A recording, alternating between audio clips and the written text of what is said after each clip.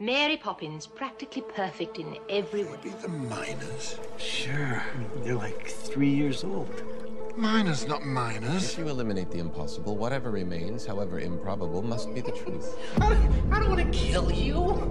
What would I do without you? Every time someone says, I do not believe in fairies, somewhere there's a fairy that falls down dead. Women who aren't afraid to fight, to stand up for our dignity. Transference is inevitable, sir. Every human being has an There are impact. no colored bathrooms in this building. And a simple string of pearls. Well, I don't own pearls. Lord knows you don't pay colors enough to afford pearls. There's one thing the history of evolution has taught us. It's that life will not be contained. Life finds a way. Words are, in my not so humble opinion, our most inexhaustible source of magic.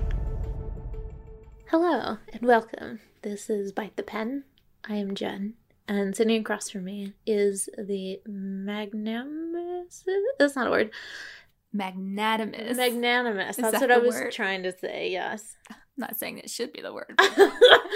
I don't know what that word means. Hopefully, it's a good word. It's definitely a good word. I don't Good. know what it means. I wanted to say that you were the festive Jen, but I also don't know what that implies either. I don't feel like a festive person. We're feeling pretty like, hey, it's the holidays Yeah. during a everything's pandemic. average, it's cool. I feel about average. That's pretty good, actually. Average is good. So happy holidays. On that uplifting note, we will be talking about a Christmas movie. One of these years we'll do a Kwanzaa film or a Jewish movie. That's true. Or We have book. to represent. Maybe just celebrate the winter solstice. Yeah, that We too. don't do that. Have a very pagan Christmas. Yeah. Yeah. So before we get started, we have been doing this thing where we've been updating information about Fantastic Beasts, like we care. We do, but only for the purposes of seeing if they were able to fix anything.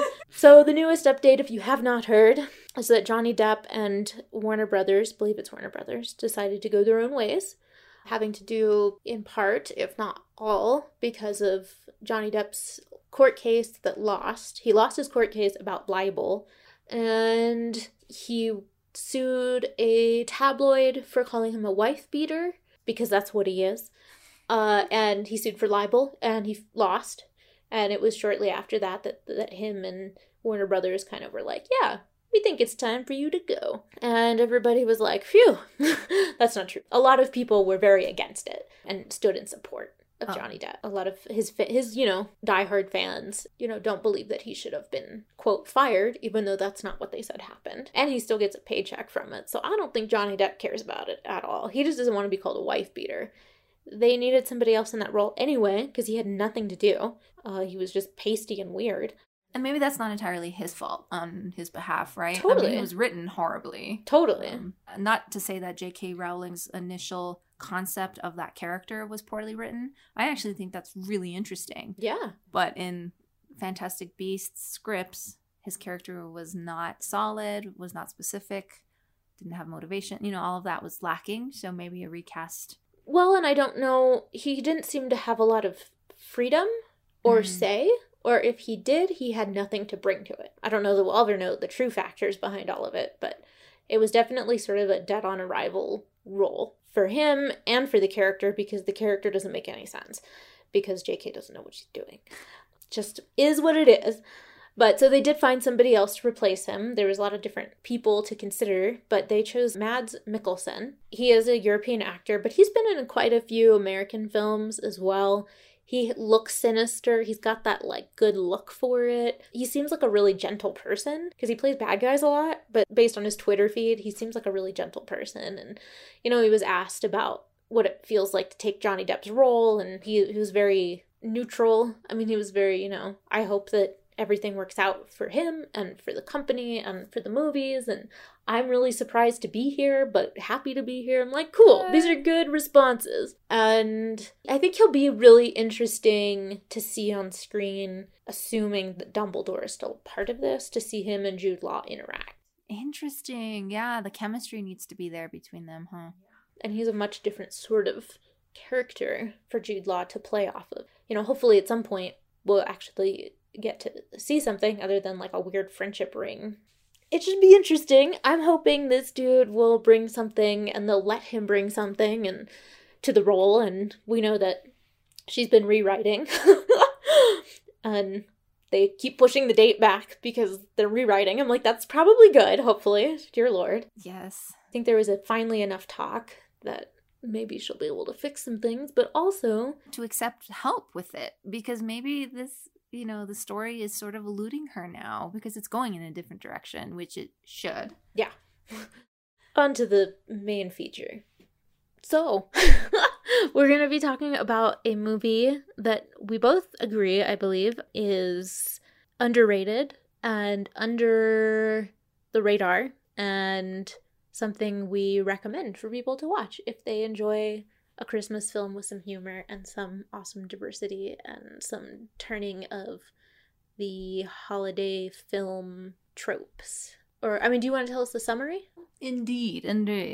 It was a made-for-TV comedy, 2001, and it's called Call Me Claus. Oh yeah, I forgot to say that. Wait, you haven't guessed what it is yet? You'll figure it out as we go along. Call Me Claus with Whoopi Goldberg and Nigel Hawthorne? Is that right? Sir Nigel Hawthorne. That is correct. But a very quick summary of it. Every 200 years, a new Santa Claus must be chosen and trained, or else divine intervention will leave the globe in catastrophe. Nick, the current Santa Claus, has put off choosing a successor, especially because the one he wants is a Scrooge-like producer for a home shopping network, out of all things. So Lucy, who as a girl put on Nick's prophetic Santa hat, is filled with the Christmas spirit until her family is notified of her father's death on Christmas Day. Now, as a grown, bitter woman, Lucy is approached by Nick, who is now desperate to convince her that she is the next Santa Claus. Dun dun dun. What will happen? This time, next episode. No, I'm just kidding. Which is a great premise. I know there's a lot of Santa movies out there, but like you said, this one is definitely taking those old tropes and turning it on its head. Yeah. And we'll definitely explore the plot some more. But that's, like you said, that's a good rundown of like what we're going to be talking about. And in terms of the film, you already included made-for-TV movie, Christmas family-esque. It's one of those films, I think, where there's like jokes for adults as well as kids. The jokes aren't too raunchy for kids to like know what's happening. Yeah. But it's not like oversimplified like you would see with like the Santa Claus film. The Santa Claus film, not like any Santa Claus. You know what I mean? No, the Santa Claus film. It was directed by Peter Werner, who is a straight white dude. Writers included Sarah Bernstein, who did the teleplay, Gregory Bernstein, who did the teleplay, and Brian Bird, who also wrote the teleplay. And the script itself the story itself was written by the same people, except for Brian Bird, for some reason, wasn't a part of that, and this other dude named Paul Mooney. Paul Mooney! He's awesome, though. Have you not heard of him before this? Tell me. Well, he acts, of course, but he's also a comedian and an activist. His stories involve racism and representation. Oh, cool. So he's done some great work. I don't think I've watched any of his stand-up stuff, but he's done a lot of that as well. That's interesting that he wasn't part of the teleplay then. He was part of writing the story, the initial story. Yeah, that's awesome. I think that's pretty awesome anyway. Yeah. That's where it should start, with representation in the story. Well, that's true too. But, I always think that comedy writers are most wanted in the script phase, not in the story phase. You know what I mean? Because those are like the final phases, right? Yeah. And a lot of things are cut before then. Right. Ugh, so heartbreaking. Yeah. So the film stars Whoopi Goldberg as Lucy Collins. If you aren't familiar with Whoopi Goldberg, she is an American woman. She's actually straight, but it's interesting because she's one of those people who people constantly think is gay. And she's been questioned about it like her whole life. And she's like, I love gay people, but I'm not one of them. And I'm like, that's cool. I get that. I mean, I don't, but it's great.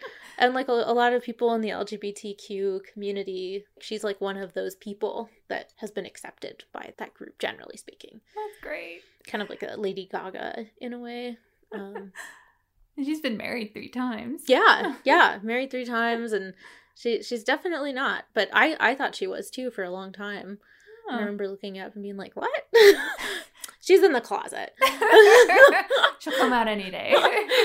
That's just my answer for everybody, though, so that's not really fair. Did you want to add anything more about Whoopi? I mean, in my humble opinion, I think she was Allah, she's not dead. She is one of those multi-genre actors. She started off in drama, but then she was super successful in comedy. Now she's like a host, and she makes all these special appearances, including Once Upon a Time. Oh, hey. In some of the newest episodes. Oh. Yeah. Star Trek. Did you know she asked for the role of Guinan in Star Trek? Makes sense, but no, I didn't know that she asked for it. According to Wikipedia. I should never trust Wikipedia, but sometimes it's kind of interesting when you They cite their sources. So. Yeah, that's right. But she was inspired by Uhura when she was younger. Oh, I think I did read that somewhere. Yeah. Isn't that beautiful? Yeah. At some point, if possible, we should talk about that actor because she really changed the face of television in a lot of ways. It's nice. I mean, we've been rewatching the original series, and it occasionally surprises me. I mean, all the stories are basically about the white, straight men, but it's surprising how many of the background people on the ship are all genders and all colors. It's kind of hard to represent gay people without blatantly showing them being gay in some way. Right. But, like, they're pretty diverse. A lot of Asian people in the background, which was still not common. There's, like, so few Asian people on American television. So it's pretty impressive. I can see why people still talk about that show, even though, like I said, most of the story is about white straight dudes. Anyway, sorry, sidebar. But it's a step in the right direction. Totally. Yeah, I would agree for sure. It's only, been 40 years since then, and we've moved micro steps forward, but long change lasts a long time. So let's hope for that. The other guy you mentioned that's Nick, who plays Nick, is Nigel Hawthorne. He was raised in South Africa, and I thought he was a straight white dude. I don't know who I looked up, but he's, as you pointed out, he's actually a gay man and pretty well renowned for theater and film work in Europe and knighted by the Queen. And you mentioned as well that this was his last film before he died. Yeah. He actually died in December of 2001 when this movie would have been televised. Oh, wow. He seems like a really sweet little guy. I know. I mean, he's kind of quirky, energetic little old man energy, which is always fun. Oh, I love actors who start off on stage, though. There's something about them that's classically trained, but not always. Sometimes it's just that they're more fun. Like you said, they're fun to watch, and they're... Angela Lansbury. She comes to mind. Exactly. Yeah. There's something about the stage first. Yeah. Bette Midler. Okay, anyway. Let's list all of them. And then playing the antagonist in the film is Brian Stokes. And the antagonist's name is Cameron. And this guy is really interesting. He's German, Scottish, African, and Native American.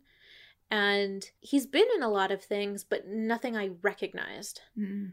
A lot of appearances, but nothing, like, substantial. I feel like this is probably one of his bigger roles. He plays a great, how would you describe that character? Arrogant, but, like, kind of pathetically arrogant? Exaggerated. Yeah. Pathetically arrogant. Yeah, he's very, like, animated and also has that kind of bubbly energy, even though he's supposed to be, like, quote, the bad guy. Yeah, it didn't get too villainous or too scary or dark. It's more of that theatrical, satanic image that I was like, there's a scene where he turns into the devil, but, it's not dark. We'll talk about that scene, because that's a turning point, but yes. You're right, it's more quirky than it is dark. Yes. And then Ralph is the assistant to Santa. He's like the head elf, played by Taylor Negron. I'm not sure how to say it. And he's interesting as well. I mean, he's been in so many things, hundreds of things. He's from Puerto Rican descent, and him and Whoopi Goldberg were besties. And it shows on screen. Like, they have such great chemistry because they kind of are antagonistic to each other. And I feel like people in real life who are antagonistic to each other just have such great chemistry, or can, on screen. And they totally do. He was, like, really awesome. He came from a pretty well-to-do family, pretty privileged guy, which doesn't really match how he looks and acts. I mean, he's kind of a dork, but he, like, studied under Lucille Ball. I think he studied at UCLA, so he had, like, a lot of comedic geniuses that were at least briefly his instructors. I feel like it shows. His timing and his comedy is pretty... spot on. Yeah. He's one of those people where you're like, you don't know what he's like in person because he plays the character straight. And maybe he is like that in person, but his roles vary, so it's hard to know. But he died. What? I didn't know that. Yeah, he died of, oh god, I think cancer? No. He looks so young, though. This was only 2001 and he looked young. I know. I don't remember when it was. I didn't write it down, but he did pass away. But his movies will live on. Yeah, he is memorable. Yeah. He was in one of my most favorite movies as a kid. So, like, as soon as I saw him in this movie, I was like, oh my god, I love you. Oh. And I think that's pretty much all I had on just sort of giving you the rundown of our main players. I was going to ask you, maybe we don't know. I didn't do a whole lot of research on it, but I was wondering what the feedback was, if it was well received. I saw some like critics review, but did people like it when it came out? It came out on TNT, which was a pretty popular station. But I don't know. Like, did you read anything about how it was received? I didn't even look at that because I received it so well. Yeah, maybe it doesn't matter. I just didn't even think about it. But I think that's a good question. I mean, just like It's a Wonderful Life. Like, I think there is something to whether or not audiences resonate with it at the time of its release. As opposed to sometime later. Yeah. When it becomes classic. Right. So I think that's good homework for all of our listeners. I mean, reviews can only be taken with a grain of salt. Right. As we're about to review this. No, listen to us. So do you want to kind of take us through some of the story points and tropes and archetypes, and we can talk about diversity and maybe discuss some of the things that we would do to change it and update it. And really, I mean, it was only 2001, but really this was pretty out there, I think, for what we see in the media, especially like some TV movie. But I think you mentioned, you know, this was part of Whoopi Goldberg's production company. Right. So some of it really did have to do with a Black woman who had found success in the industry and had to wanted to produce this on her own. I don't think we would get something like this otherwise so readily, especially in 2001. And I love all her movies, or most of her movies, for that reason. They're always testing the norms. So as far as story patterns and archetypes, I have 4 points. The first one is the overall story pattern that fits, in my opinion, most into A Christmas Carol. And a lot of holiday movies would fit into the pattern, and I'll tell you why in a moment. The second one is how the urgency of the global consequences help pacing of the movie. The third is the fantastical element of the chosen hero, which we've talked about, generally speaking, in other episodes, and how we feel about that. Absolutely. Then the fourth one, how the comedic elements make it unique, especially in this traditional pattern. Is that you, Santa Claus?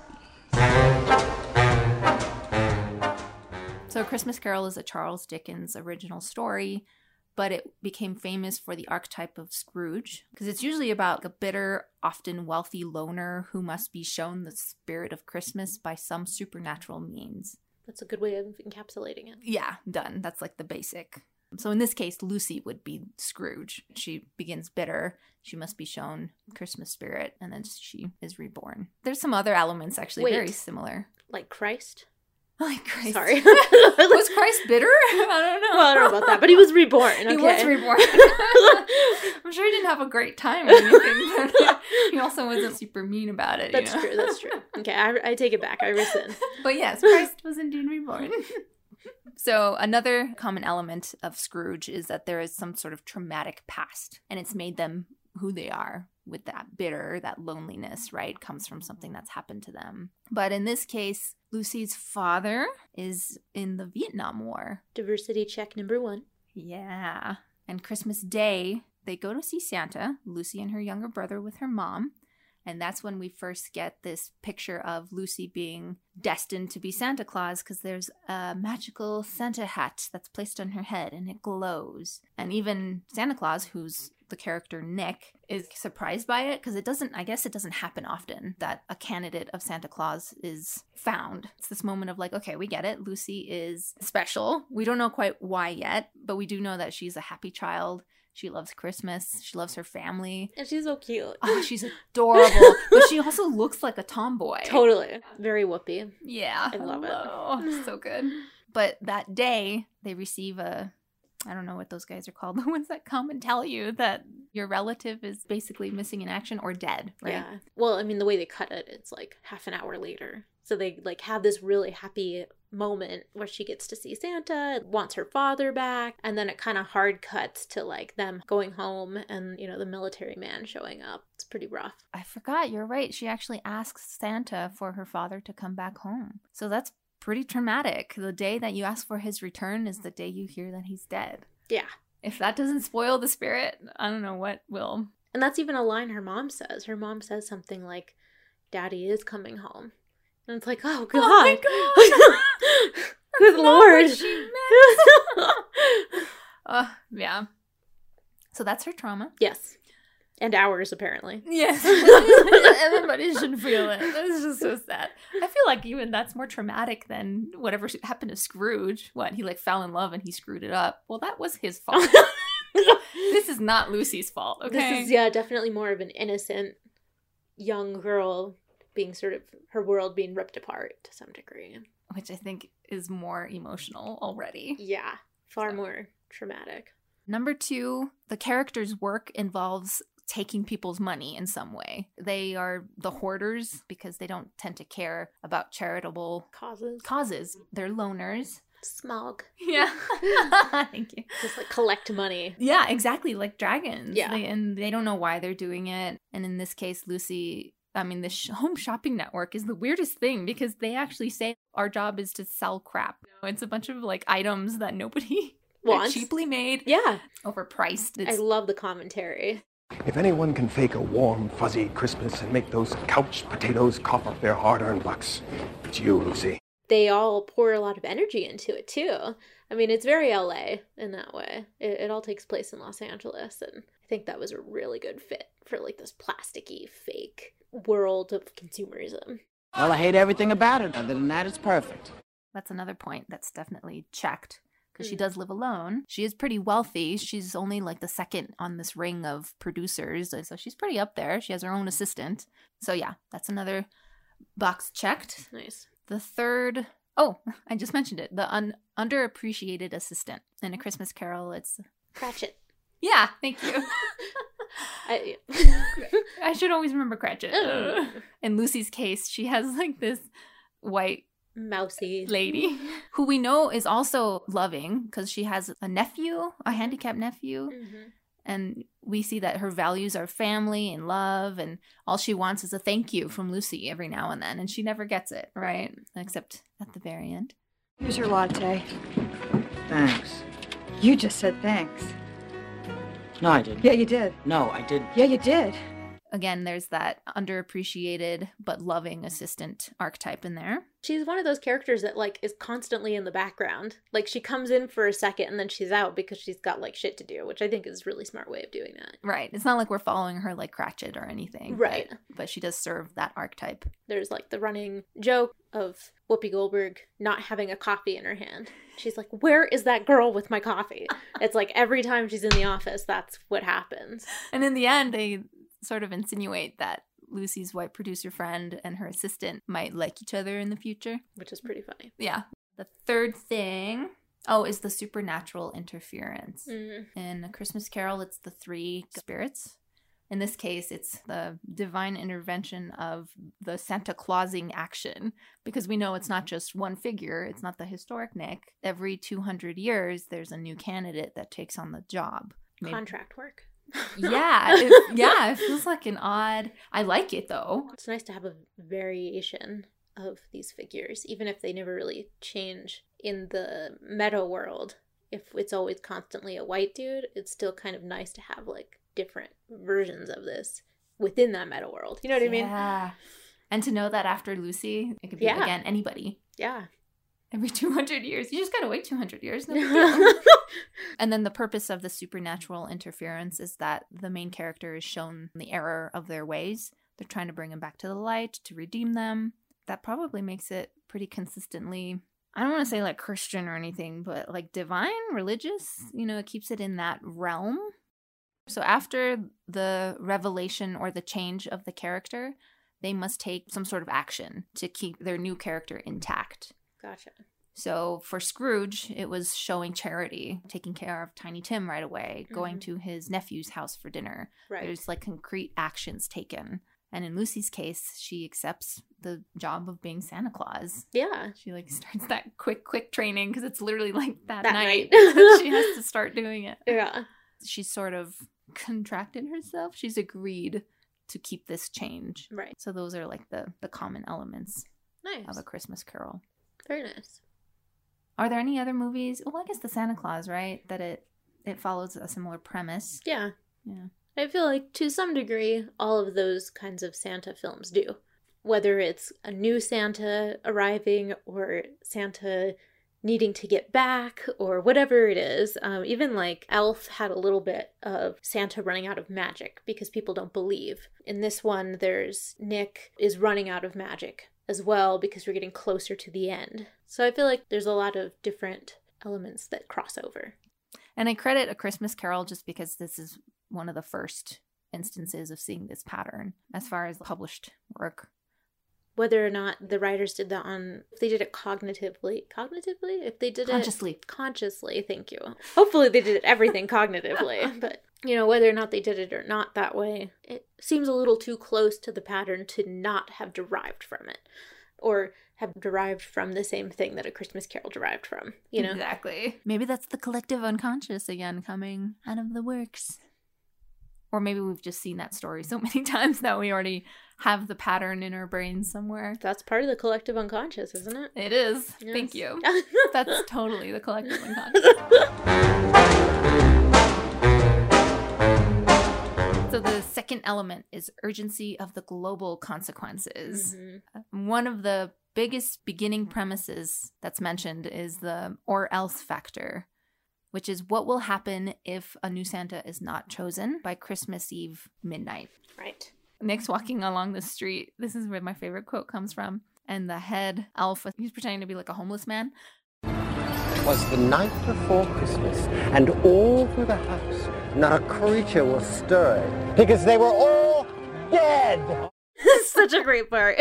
He's like, whoa. Ralph. So then they explain that because he hasn't chosen a successor, God is going to send something like the Great Flood down on Earth. Will all be destroyed. It's like a huge catastrophe. And it's shown through the movie through global warming Which events. takes our second diversity element, especially for 2001. Ah, yeah. Global warming, even as a background storyline like this, is actually pretty rare without people trying to politicize it. Oh, interesting. And the fact that this is sort of a background as a side effect of Santa is kind of a stretch, but it feels like it's there for a reason.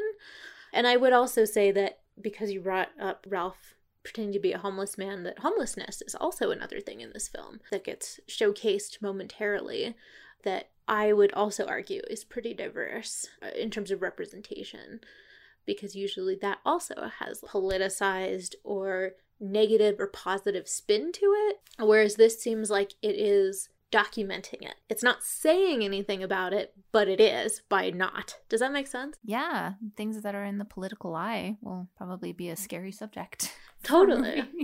So there's like a part in the film where it's kind of a montage. The reporter from the news that's talking over it is showing all these clips. I mean, he's talking about the weather and how it's going to be like the hottest winter in LA on record. And people are out and about, like people, it's LA, so people are at Venice Beach and like everybody's like chill. Hot. And we get the scene where like later on where they're talking about like Christmas spirit and these like two women. It's just a funny scene to me. These two women are passing a homeless guy. They go back to him and they pull out a blanket and they put it over him. And it's supposed to be like a nice gesture. And it is, but it's like 90 degrees out. I was like, you kind of... Let us help you fry, shall we? It was a good effort. Two little, white ladies, like, they're doing their best, okay? But I get what they were trying to do. And it's still, even though it's pretty brief, it's still sort of showing us something that's real, that happens in the real world, and happens no matter what time of year it is. And I think... juxtaposing that with Lucy and just wanting to go to Bora Bora and her boss just wanting to make as much money as possible, it really kind of like highlights the dichotomy between the two. Yeah.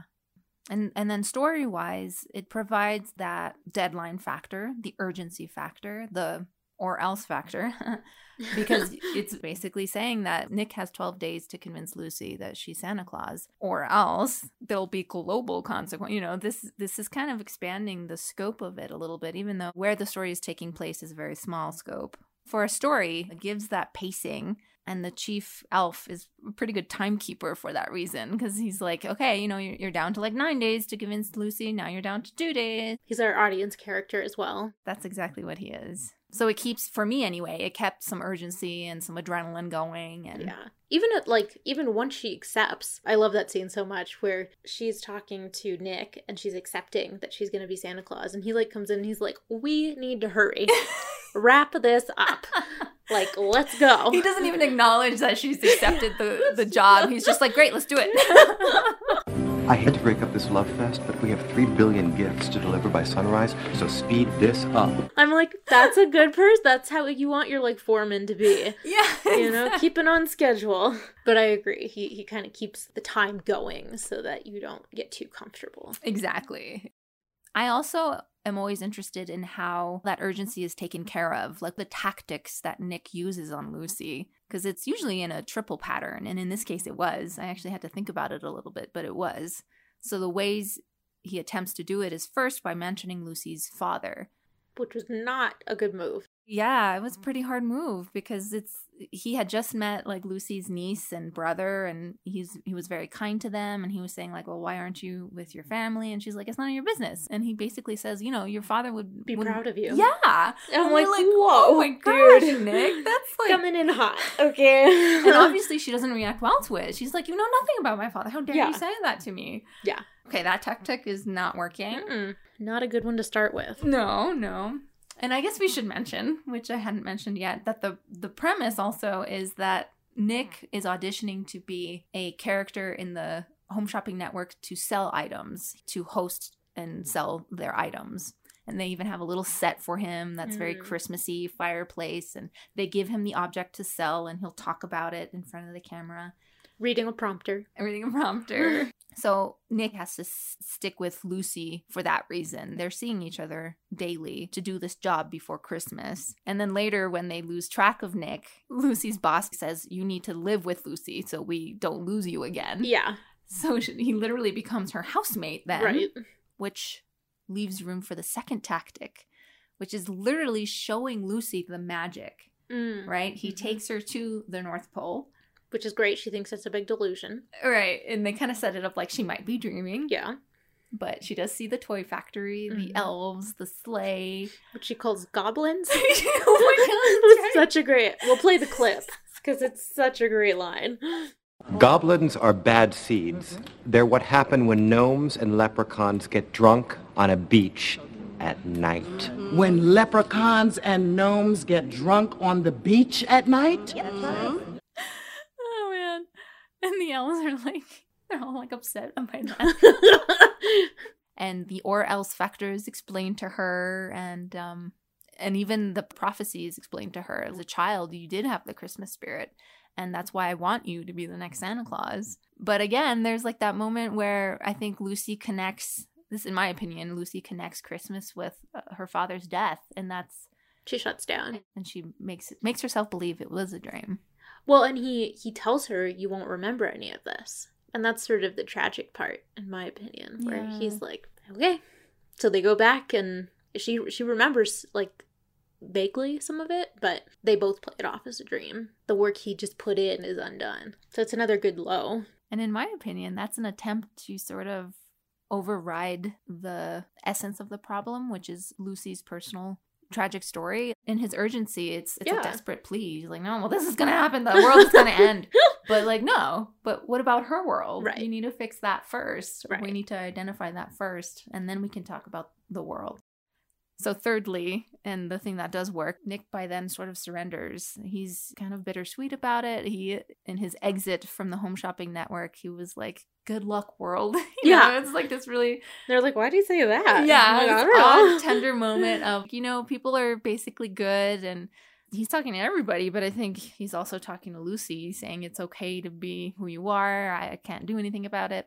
And ultimately, with some other factors and the help of a weird villain, which is her boss. Right, that was interesting. But she personally makes her change for the better. And Nick, all he has to do is leave the Santa hat in her apartment, and she puts it on. And she gets to, well, we can talk more about this in a little while, but she gets to keep her agency in doing so. She's literally being passed a hat from a sort of classical white man, Christian tradition-y kind of feeling, and it's being given to this idea of modernism, that a woman of color would be taking up the mantle in a tradition that would continue, but in this new way. And she doesn't have to change herself to do that. Yes! Oh my gosh! If she had to, like, really change who she was, then she would lose all of her agency, and it would be like, oh, okay, so it's not, even if she were to take it, it wouldn't be the change. It would just be the same old, same old. But she gets to choose what she wears. She gets to tell him, like, yes on this, no on that. And that allows her personality to become part of the role. Absolutely. And the change comes when the villainous character, who is her boss, is saying, because this home shopping network this year was so successful that we could just get bigger and better, take more money, we will own Christmas. And in an instant, she's like, I can't let that happen. So yeah, I like that you're right. It's her own agency, her own coming to terms with her past. Yeah. So even though the supernatural aids are there, that's not what changes her. Hang in my stocking, I can hear a knocking. Is that you, Santa Claus? Okay, so the third element that I wrote down was the chosen hero. And what this is, the saving of the world, which is destined for an individual or an action. It's often demonstrated by an object. The sword in the stone for King Arthur, the sorting hat for Harry Potter. So their destiny is foretold by some sort of object or person. And they do use that element, which I think was really cute for Lucy's case, because it's a Santa hat. I mean, traditionally it's a white Christian male thing, but if you have to voluntarily put it on yourself, and if it glows, you are possibly meant for this tremendous job for 200 years. And I liked it because in this particular case, it's part chosen hero and part not. Because there are other kids on a list that they have that also had a hat that glowed.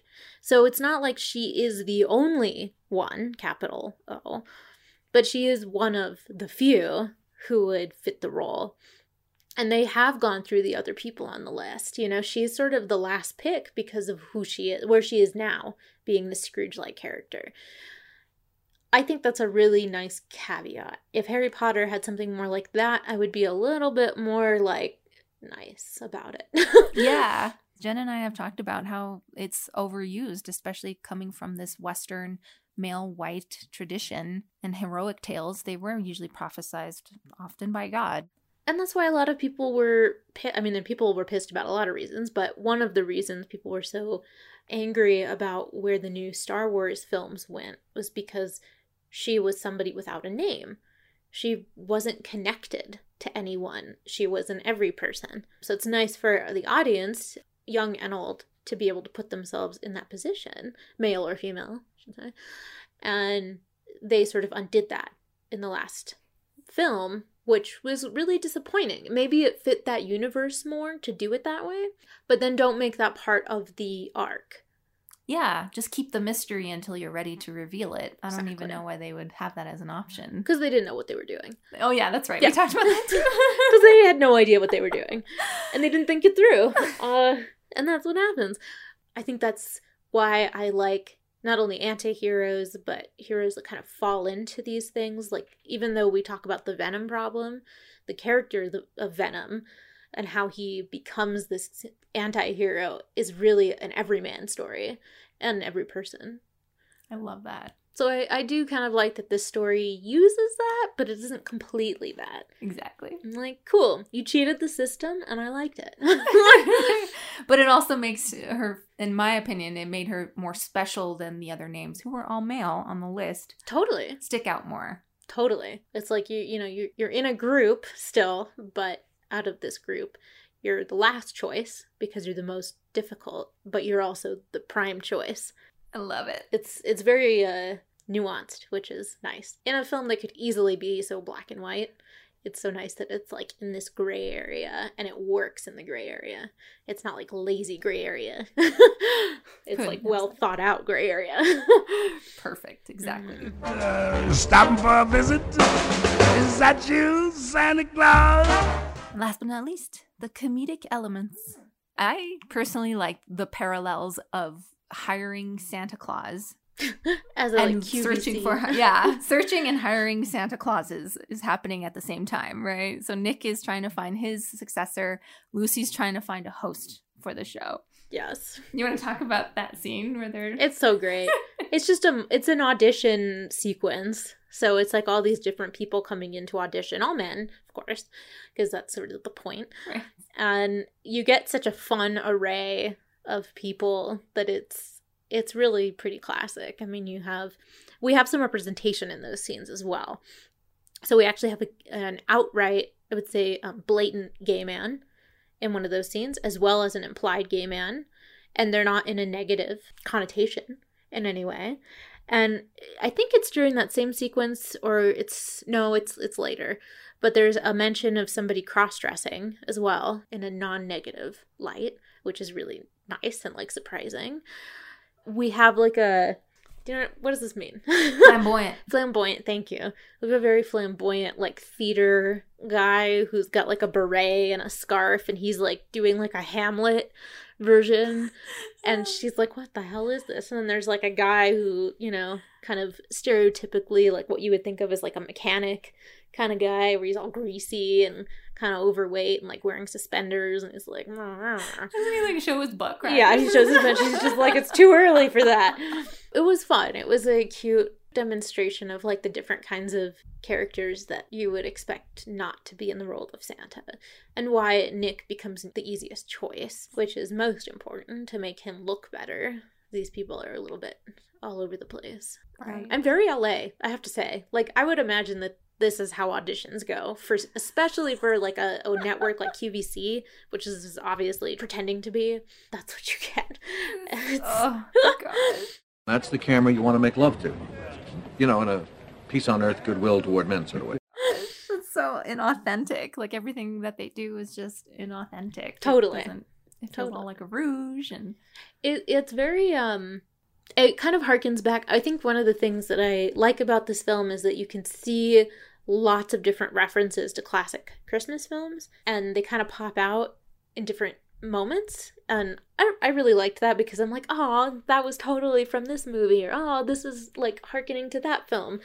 But one of the ways that they do this, I think, is with this, and with Miracle on 34th Street, they kind of pick this enigmatic character who people think of as classically Santa, who is able to make people money because he's being genuine, and people respond to that. So he has this moment, which is, like I said, very much in the realm of Miracle on 34th Street, where he's showing off a toy and it's live, and he finds out that it's a slot machine. And he gets angry about it. He's like, I will not sell this on TV. And they're like panicking, and they're like, go to commercial, and they fire him. And then, 5 minutes later, the big boss comes back in. He's like, where is he? I'm gonna kiss him, like he's selling everything because he's the first genuine. Him. Yeah, exactly. Yeah.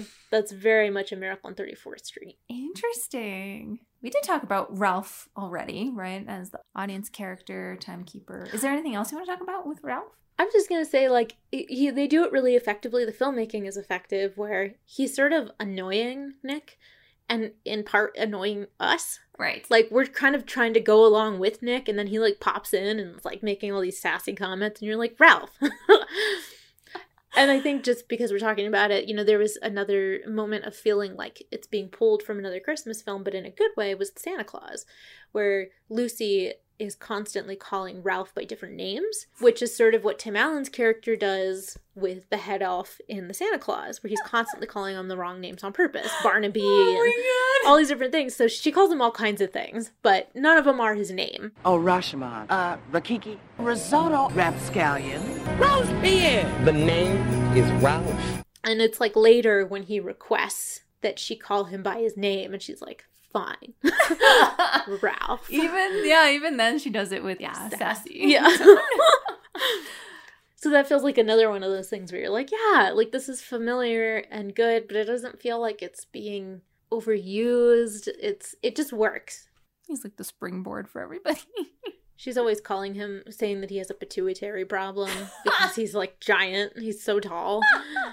Yeah, and he's so like matter of fact too, because he's theatrical, but he takes everything very seriously. Yeah. He's the timekeeper. You can't mess him up. It's his job to be serious. Yeah. And in doing so, he's hilarious. Totally. He gets like flustered sometimes, and he's always peeved at somebody. So he's really fun to watch. I'm like, if I could be any character in this, that's the one I'd want to play. Yeah, exactly. And then since we talked about Cameron a little bit and his satanic transition there at the end. It was interesting. So I guess we didn't say exactly how this happened, but when Lucy's car breaks down at work, he offers to give Lucy a ride. He is trying to sell her on the point of them owning Christmas by next year because that's how wealthy they've gotten. Together, yeah. He's going to go with her to Bora Bora. Right. Oh, which yeah. she's like, no, I'm good. That's not part of the plan. The ultimate, like, big no-no is we will own Christmas. Right there's the cutoff. No, that's not who I am. I can't let you do that. Right? That's when she steps up as the hero, for sure. But while he's saying all these things, his face suddenly starts to stretch and his ears become pointed and his voice lowers. It's a very comedic TV effect, right? But it totally works. It does, right. That's the Satan trickster tempting the hero. She's just like leaning back like, oh my God, what's happening? I've got it all mapped out, Lucy. First, I go to the board of directors and get them to make you my vice president. Then, we take the Shop-a-Lot channel public and turn it into a media empire. By next year, we'll rule the world. By next year, we'll own Christmas. What? Something wrong? Yeah. I don't know why I'm saying this, because, this is not my thing, but, nobody, nowhere, no how, nobody can own Christmas. But you're right. He's such a funny character that it's not scary. It's just funny. Yeah. And you know what's happening. You know what they're implying. And right. It's like, here it is. Here's the ultimate decision. It's really funny. It's great. If you get a chance to watch that clip, watch it because it's hilarious. I think generally speaking, comedy is what's going to pull me into anything. And this movie has lowbrow and what they call a highbrow comedy in it, and I really like that. It has like really well written jokes, but it also has like the stupid slapstick stuff in it occasionally, and I think it's a really nice mix. It's more of a comedy than the Santa Claus. It doesn't quite hit the deep side of like you would see in the Santa Claus, but it also does have its moments. Like it has, with her father dying and mention of Vietnam, like there are some like heavy topics in there. They're just a little bit more buried than you think, I guess. And I think talent is a huge factor there, right? Tim Allen, Whoopi Goldberg, these are actors that can do both drama and comedy. So when a film can be categorized as both, they have the best performances. It's absolutely so convincing. Absolutely. I think that's 100% true. And not only the mains, but the people that are supporting them, the characters around them have to be believable and be able to do that range to some degree.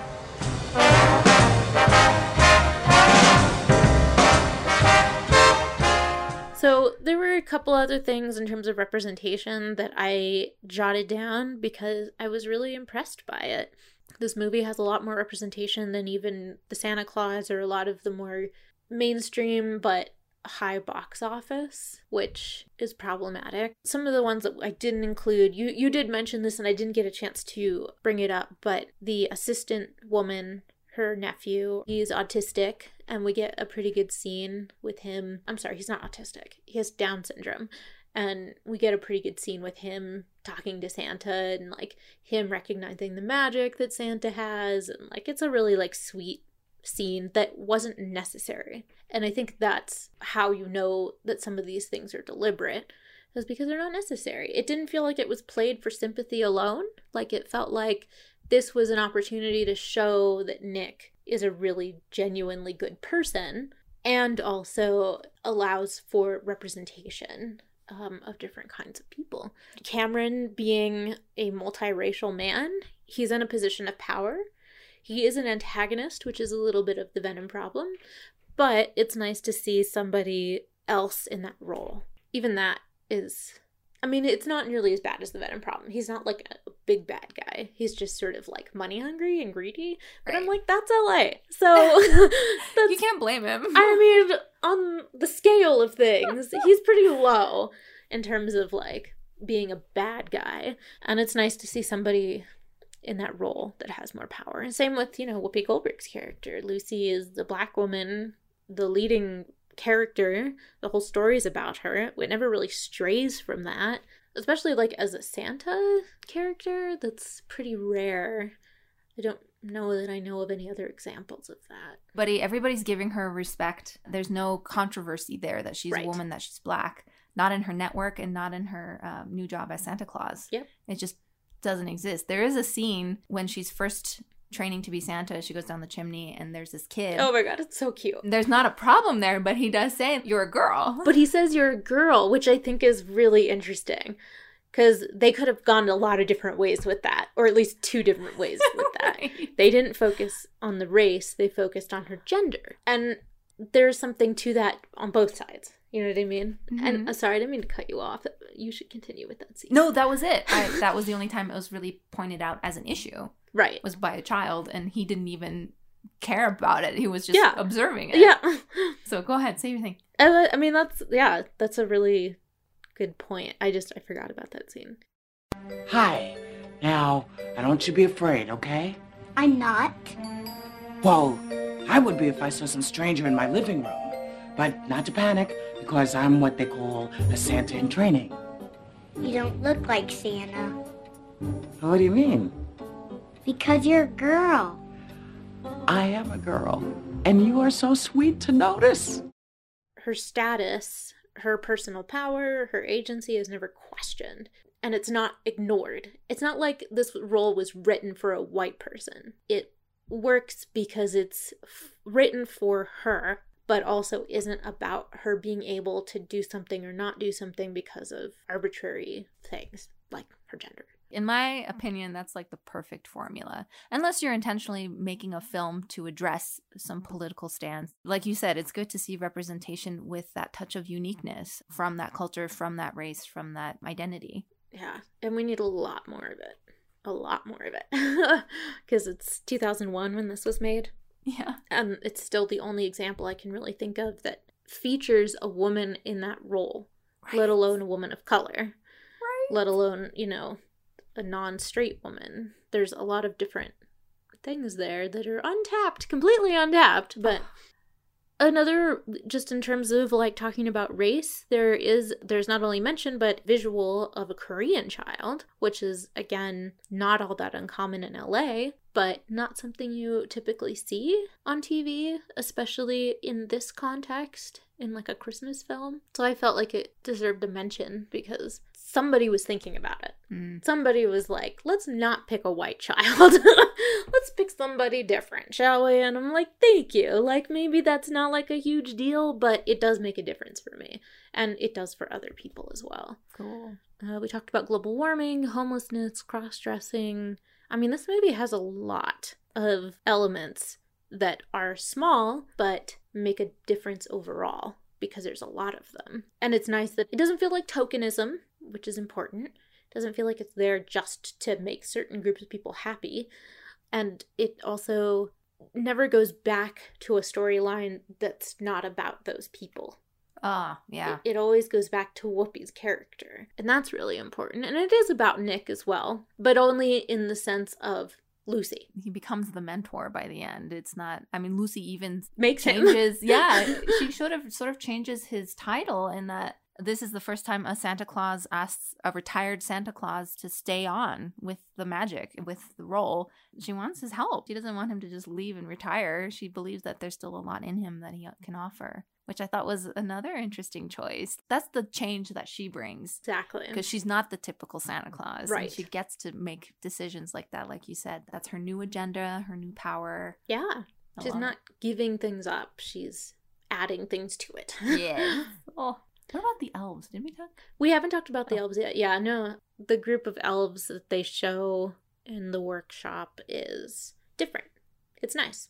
There's kids and adults. There's small people. There's... I don't remember if there was any people of color. They kind of go over everything really quickly. But it's nice to see like a diverse group of at least ages and types, body types too, that make up the workshop. If you look at the track of elves in Christmas movies, they do tend to hire little people consistently, right? If you decide to do that, you have to do all of them. Or if it's kids, you do all kids. Yeah, exactly. There's something implied by saying that they're all one type. Mm-hmm. But it feels like for this one, it was open hire. Yes, we'll have little people in there. Integration. But yeah, then we'll have like these elder people who are, you know, they're toy makers too. And yeah, they're there. And some are really tall and some are baby kids. It's great. This is exactly what you would imagine their North Pole to be filled with magical people. Yeah. The first time I'd seen that.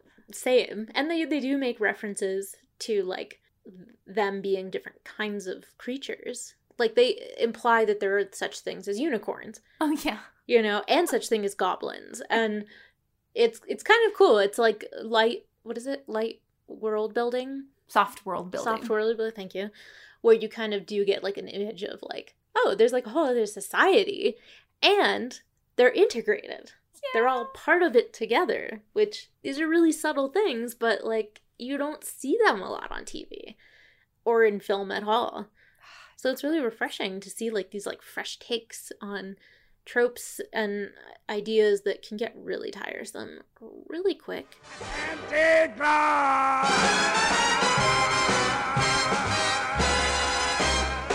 That's him, all right.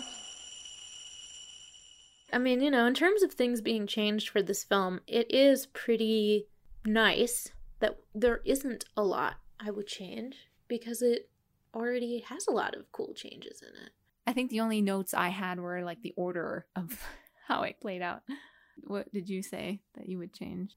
It really is more like play because I think if I were to update this or make it my own, you know, I would use a lot of the same elements. I would just switch out some of the main, I guess, motivations. Like I may want to use like a gay woman and her falling out on Christmas is like her homosexuality being looked down on or breaking up the family or something like that needs to be fixed. Like I would change the elements that would fit what I want to see. Oh. Which are very much already in the realm of what's happening here. Like, I think, like, a story like A Christmas Carol, for instance, needs more diversity, and it needs more points of view, and it needs more changing, because there's so many versions of it. I don't even know if they expect to make money from it anymore. You know, and then they wonder, well, how come it's not working? Well, the pattern must be exhausted. I'm like, no, the pattern's going to be there forever. That's not good. it. Yeah, and it works, so. It's what you're, like, utilizing, putting into the pattern. Updating it. Yeah. You always have to keep changing things, or it dies. So tell me about what you would switch. This is actually more specific to Call Me Claus. I like the idea of seeing what I would like changed. I didn't actually think about that all that much. But I think it was important, you know, if I was a director, I would want a moment during the second tactic of Nick when he takes her to the North Pole. At this point, she seems pretty on board, even though she thinks it's a dream. She's interested in all the magic. She's like, oh, look, there's Rudolph. Oh, these aren't goblins? What are you guys? You know, like she's not fighting it until there's this moment where he's saying like, well, then you must be able to do it. Like you must want it, right? And again, we're ignoring this big trauma in Lucy's life, but I didn't see that come back in this moment. I wanted just like one more serious moment where we understand that Lucy blames Nick for not bringing her father home, because I think that's at the core of her character. Yeah. And it doesn't have to be like dramatic or anything, but that drama side of her needed to sort of live there for a while. Yeah.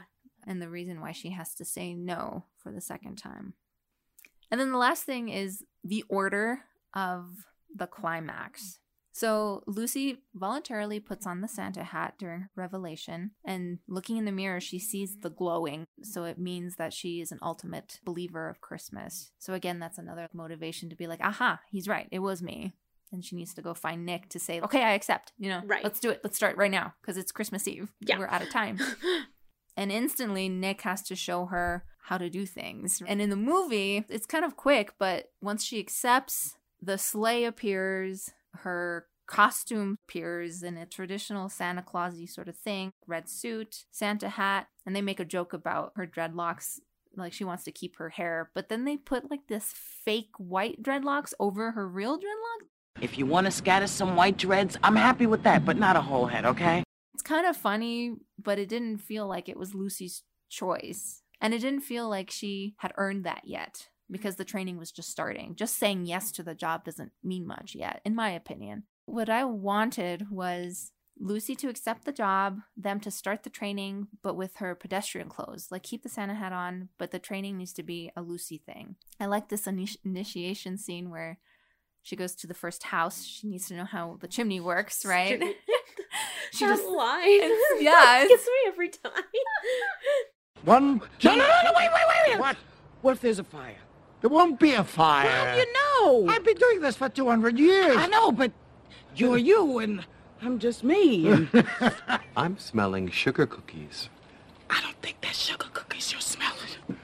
And then when she's inside the house, she sees the magic of the Santa bag, which is the gifts are in this like whirlpool of endless vortex. Yeah, and they just come out. Like, she knows exactly what to leave on the Christmas tree. Right. So that whole initiation works super well. And she does it successfully, right? That should be rewarded. And it is, because before they leave Hollywood, Nick is the one to say, we can't leave yet because there's something that you're missing. And Lucy knows what he's talking about, and she almost like dreads it. Yeah.